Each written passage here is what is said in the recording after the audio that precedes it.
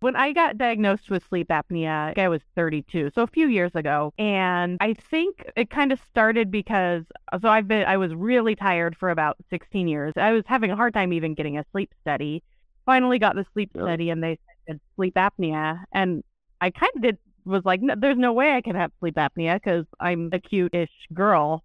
Forget frequently asked questions. Common sense, common knowledge, or Google. How about advice from a real genius? 95% of people in any profession are good enough to be qualified and licensed. 5% go above and beyond. They become very good at what they do, but only 0.1% are real geniuses. Richard Jacobs has made it his life's mission to find them for you. He hunts down and interviews geniuses in every field: sleep science, cancer, stem cells, ketogenic diets, and more. Here come the geniuses. This is the Finding Genius Podcast with Richard Jacobs. Hello, this is Richard Jacobs with the Finding Genius Podcast, now part of the Finding Genius Foundation. And I have Stacey Erickson Edwards. She's the founder of CPAPBabes.com. And a CPAP, the device for people that have apnea. It's a continuous positive airway pressure device. It blows air into your mouth and nose and throat and keeps your throat open while you sleep, so it doesn't collapse and cause you to, essentially to choke out tens or even hundreds of times a night, and helps people that have sleep apnea problems. So, as far as I understand it. But Stacey, thank you for coming. How you doing? Good. How are you? Thank you for having me. Yeah. So tell me, I don't know, CPAP babes. It sounds like, I don't know. I think of gorgeous women wearing CPAPs or something and modeling them. But what's the premise of the whole effort? Yeah. So when I got diagnosed with sleep apnea, I'm 35 now. I think I was 32. So a few years ago. And I think it kind of started because I was really tired for about 16 years. I was having a hard time getting a diagnosis. I was having a hard time even getting a sleep study. Finally got the sleep study and they said sleep apnea. And I kind of was like, no, there's no way I can have sleep apnea because I'm a cute-ish girl. I always thought it was just big, heavy men who had it, who snored loudly, and I didn't do that. So I got the machine, and I think the first night I was like kind of embarrassed. And then the second night I just took a picture and said, I look babely. I'm a babe. And so I just started using this hashtag CPAP babes. And I was like, it's very important that one, people see that there's, this machine that has this really, really bad rap. I mean, people would rather die than wear this machine sometimes. So I wanted to kind of bring some light to it and just I'm babely. I have this machine. I'm well rested. I'm healthy. I'm not dying. So yeah, I'm a CPAP babe. It just kind of started out to be a fun thing because I think the machine gets so much hate, and I don't think that's really fair. And I think that stigma really prevents people from seeking treatment. And it's scary because sleep apnea really is a serious condition that can cause all sorts of bad health issues. So I just wanted to kind of bring some light to it, make it fun, but without making it a joke. Yeah, that's interesting. You would think on the one hand, you're sleeping, we're going to see you sleeping. But I know it could be, definitely could be a stigma. I mean, I may need one. I have to go for a sleep study. Yeah, I guess my thoughts about it are, if other people find out you have one, they'll think that you're bad or you did something wrong or there's something wrong with you that you have to have this. So I don't know how women would feel about it versus men. I guess men would feel like they're not powerful and they're not capable. Women, I don't know how it would affect them mentally, but what are your thoughts there? Well, I think the most common myth about sleep apnea is that you have to be overweight to have it, and that's just not true. So I think part of it, there's a huge stigma against people who are overweight. So I think that's part of it. If they, some people are like, oh, you have a CPAP. Well, this is what you should be doing to not have a CPAP. And I don't think everything should be about do everything in your power to get off this machine. I think it can be like, I have this machine and I'm accepting it and it's okay. So I mean, I don't know exactly what the stigma is. I think it's just that it's ugly. It's part of it. It's ugly and associated with kind of being overweight, and I think it's okay to be overweight personally. Like, I think that there's more important things to worry about. But, I think as a woman, I'm actually very glad that I was diagnosed in my 30s rather than in my 20s, because I think in my 20s I would have been almost too proud to wear. I don't need that. Oh, I can do something about this. Oh, there's something else. When in reality, if you aren't sleeping well, I mean, for example, your sleep apnea is weight related, it isn't always, and you can't even lose that weight unless you're getting good enough sleep to have the energy to change your habits anyway. So it's very complicated. I think there's so much wrapped into it. So obviously I got a little off track there, but yeah, as a woman, one of the things that's been interesting about having CPAP Babe is people will get the machine and then they'll send me a message and they'll be like, I really did not want this machine, but I saw you making this kind of fun and it made it easier for me to accept, and now I'm using it regularly. And that's been very powerful for me. I think a lot of times people just need a good role model, or just to know that they're not alone, I think is very important, because I think especially women my age will go into it and be like, oh my gosh, no one else in their 30s has a CPAP. And then lots of us do, and it's not a bad thing. It's actually really helping us function and be the best women we can be. So and funny enough, after I got diagnosed, my husband had been diagnosed before me but just never followed up and got his machine. So after I got diagnosed and got my machine, he actually followed up, and he's doing a lot better just with his health, and with even at work. He was very cranky before, and he does a lot better at work now because he's sleeping better. So it's been really cool to see just how it's affected my whole family. Yeah. Well, I'm looking at some of the pictures. There's not only women on the site, but I see men and, older people, younger people. So, yeah. Yeah, babies. Yeah, look. Sometimes little kids don't have it. Yeah, that's something I learned recently that surprised me, that kids can have sleep apnea, and you shouldn't just assume that because they're kids they can't. And then, like you said, just because someone's heavy doesn't mean they have it. Just because they're thin doesn't mean they don't have it. So I guess it affects anyone. I have a friend who's a very lean, attractive personal trainer. He's muscular, but he's also lean, and he works out every day, and he has a very bad. He uses a CPAP. And it's just totally changed his life, and his wife's life too, because she has to deal with the loud snoring. So it's so neat to see just how people benefit from it. The other thing that's interesting about with kids is that a lot of kids who have behavior issues actually just it's a lack of sleep. So I don't know the exact statistic, but I believe it's about 10% of ADD cases are actually undiagnosed and untreated sleep apnea, just because if you're not sleeping, it's hard to pay attention. It's hard to behave in the way that society wants us to. So I always tell parents, if they're having behavior problems with kids, just get a sleep study first of all, just to rule it out, because there's things sometimes if sleeping is an issue or if sleep apnea is an issue, you can address that. And with kids, they don't always have to go on CPAP. Sometimes they can remove their tonsils and their adenoids, and that makes their sleep apnea go away. So it's just very interesting. I think there's a whole world with sleep apnea and CPAP that we just do not know about, that I didn't know about before I got diagnosed and kind of got into it.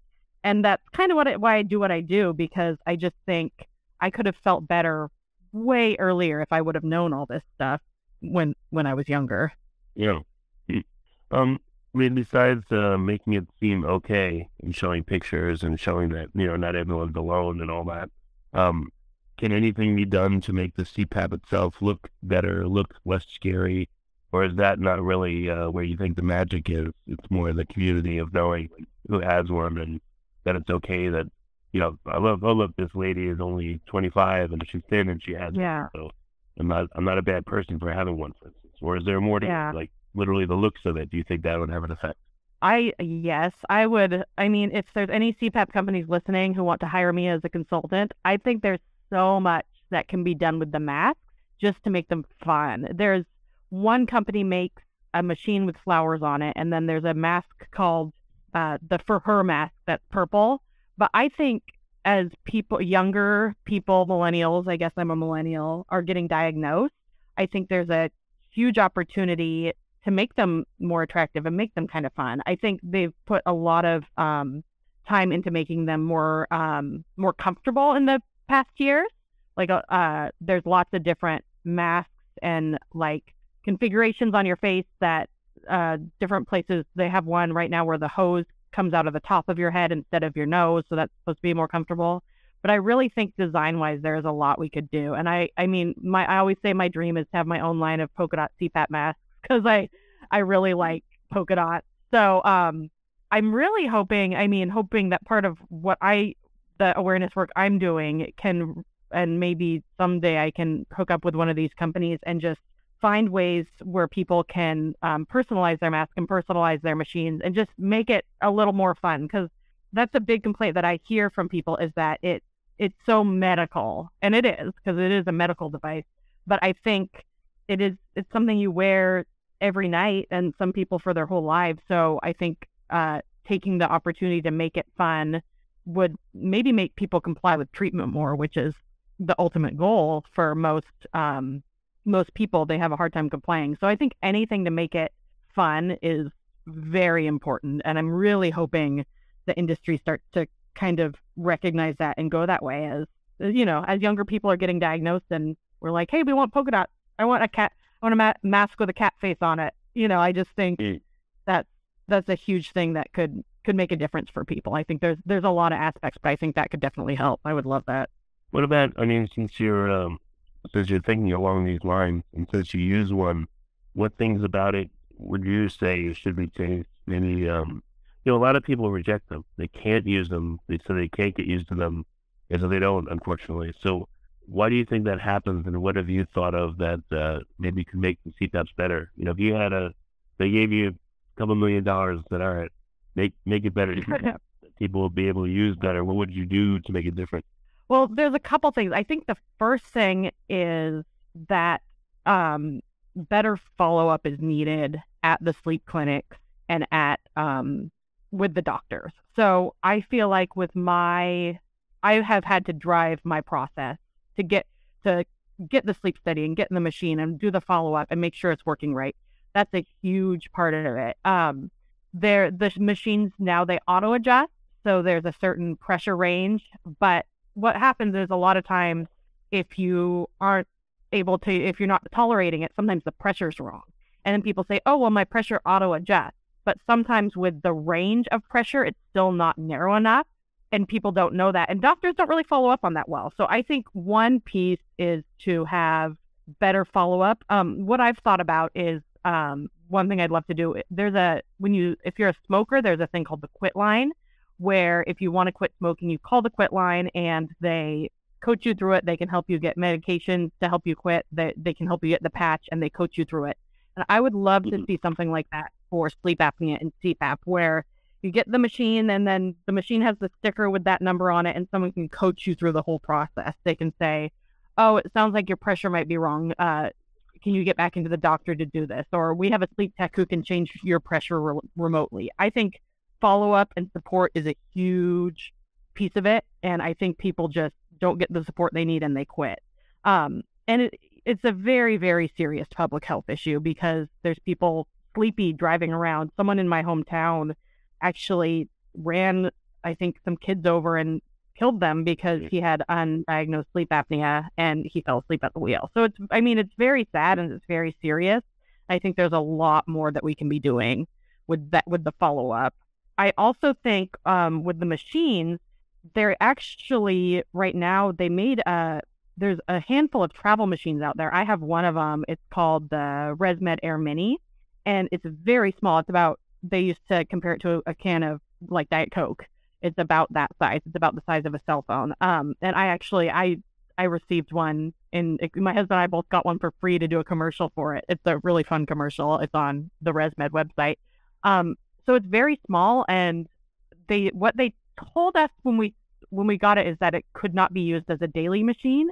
But in reality, my husband broke his big machine, and he's been using the Air Mini for months now, just as his daily machine, and it's been just fine. So I think making the machines smaller is going to make a big difference. And then obviously making more fun. And the other thing is that they're just expensive. Mine, even with insurance and with my deductible, I paid about $1,000. And that's a huge hardship for people, especially I live in Seattle, and housing is just really, really expensive here. So it's hard to get those healthcare costs in, and with the deductible. So I think if there's any way to drive down the costs, that's a huge issue too. And then again, just awareness and taking away the stigma. One example that's very interesting is, the show Roseanne came back for about a month or something, and then something happened with it. But the first episode, actually the opening scene of the Roseanne reboot, is her husband, Dan, it has a CPAP machine. And I think in the original series he died, but actually he didn't die, or I don't know what happened. But I guess he probably had sleep apnea, and that's why they thought he died. He had a heart attack, which sleep apnea can cause heart attacks. But when this reboot was happening, I saw this article and it said, Roseanne's back with the same cast, the same characters, and a horrifying CPAP machine. And I was really upset about that, and I probably did a ranty video on YouTube, and I sent the people who wrote that article a letter, because putting that kind of language out around it, horrifying, they could have just said, and a CPAP machine. But I think that it's really contributing to the stigma, and it's hurting people's health a lot. So I think finding a way to change the way we think about it and change our mindset about it is going to really help us make progress in getting more people the treatment that they need. So yeah, mindset's a huge part of it, and just the public image. And that's really what I'm hoping I'm doing one tiny bit at a time, is just making people feel okay about it.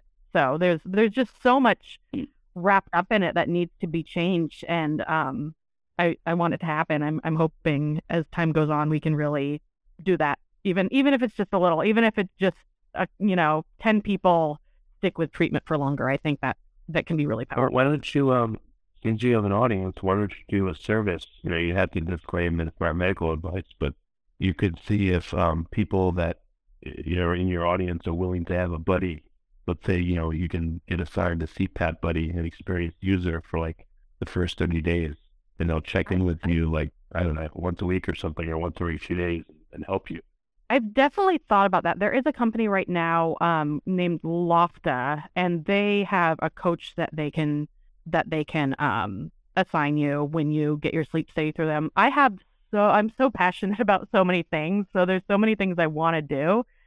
Interestingly, I have, in addition to sleep apnea, I have a different sleep disorder that's similar to narcolepsy.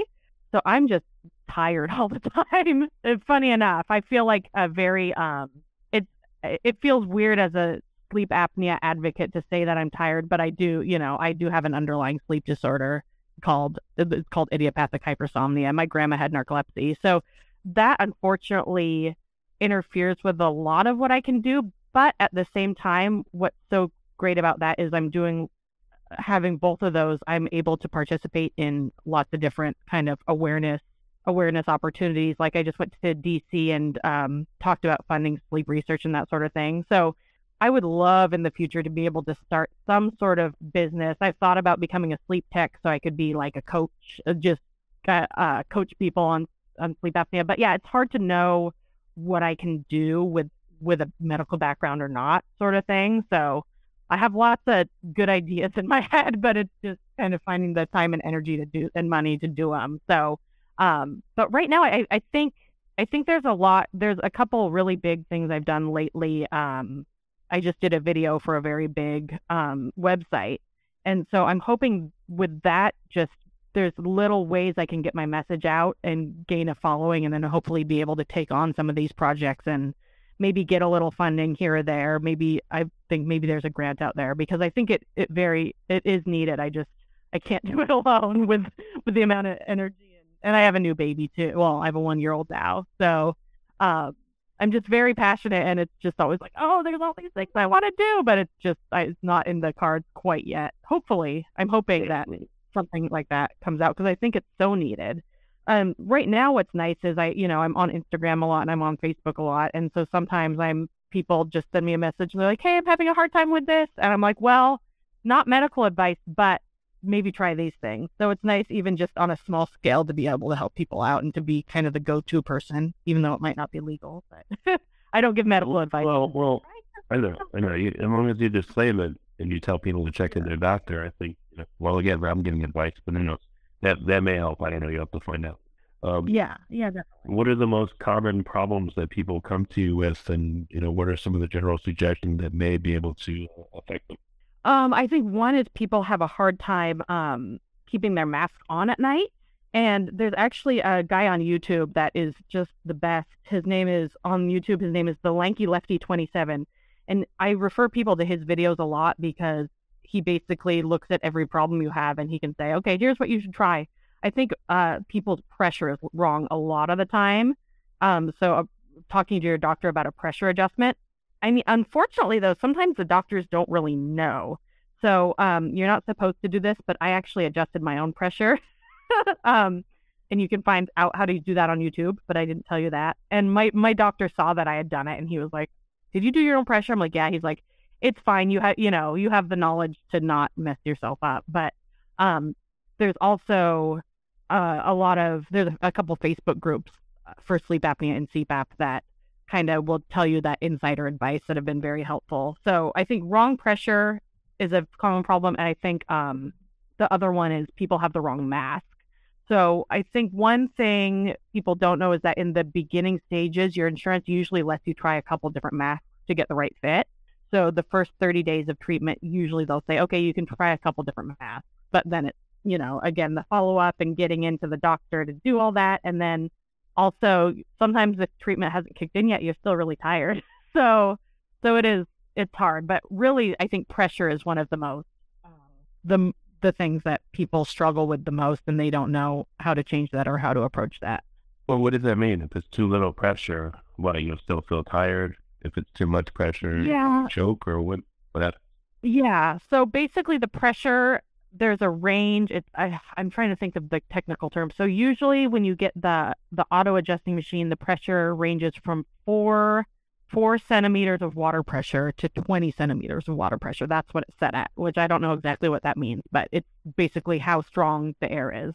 So I had that range, and at 4, and what my machine was doing, it had a ramp feature, so it would put me in at the 4 level, and it would blow the air in, but it wasn't enough air, so I felt like I was choking. And then after a half hour, it would ramp up to what I needed, which was I think like 8 to 10. So basically the range was too wide, and I wasn't able to get the air I needed. So I think sometimes if the pressure is too little, people feel like they can't breathe, and then they just take off the machine. So a lot of times there's just a pretty simple adjustment needed there, because if you're at 4, and then even if you can keep it on, you have a lot more episodes because the 4 pressure, the low pressure isn't enough.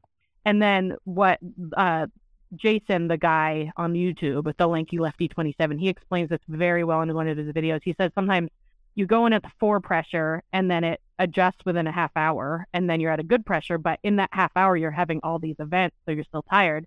Then some people will shut off the machine in the middle of the night to get up and go to the bathroom and come back, and then it does it all over again. So it has to adjust all over again. So there's just you're having more events and you're extra tired. So and it's very interesting how I've actually never heard a doctor talk about this. It's all stuff I've learned on my own, which I think is very telling, just how much support is needed for the whole thing. Yeah, that's true. Well, I heard they call the process titrating, and they have auto-titrating ones that are supposed to change as you need it. Yeah, and they used to, when they weren't auto-titrating, you'd usually have to go in and do a follow-up sleep study to titrate it. I don't think they do that a ton anymore. I think they still do it some, but I think the auto-adjusting machines were supposed to solve that, but I think there's really more needed than what the auto machines can do. I think you do really need a human to look at that and kind of see what's going on. So, and Jason, I wish I should find his website, but he actually will do he's a sleep tech, and he'll do a consultation with people too and look at their data, which I think is a very good service too. So I'll try to find that information and get it to you because he's a great resource. He's, I think, pretty much the number one sleep apnea YouTuber, and he's funny. So his videos are not only informative, they're very entertaining. So I just really like him. He's I see him. It's The Lanky Lefty 27, and the website is freecpapadvice.com. Yeah, and he has home sleep tests that he offers for a fee, obviously, but yeah, he just does a lot. He's amazing. He's really fun. Okay, that's excellent. So Yeah. what feedback have you gotten from the community you're building that surprised you that you didn't think would happen? I mean, I just didn't think it would pick up really. I mean, I have two other businesses that I've done stuff with, and they did okay, but with this I was just surprised at how many people needed it. You know, how many people just, even if they're doing okay with therapy, just to feel better about it. So I was just surprised that people responded to it so well. I was surprised that I got so many nice messages just saying I made it easier for them. It just meant everything to me because I've struggled so long with it, and it's just like, just to know that my struggling wasn't for nothing. So, yeah, that's the most surprising thing, is just that people are listening and that people need it and appreciate it. And it's, it's a very weird kind of thing to have. Like, I think I've done all these normal things in business. I have this home organizing business. I have a social media business, but then I get the weirdest, most niche thing and people respond to it. So, and especially to know how many women really need that kind of support too, because I think a lot of people don't even realize that women have sleep apnea at maybe, I don't think it's researched well enough, but at the same rate as men. It's not like just a men's disease. Like I think I thought, and like what many people thought before, it can really affect anyone, any body type, any gender identity, any snoring or not snoring. There's just so many things. So it has, I think that's just been the most interesting thing, just to see how many people are like, this is awesome, thank you for doing this. I'm like, wow, okay, cool.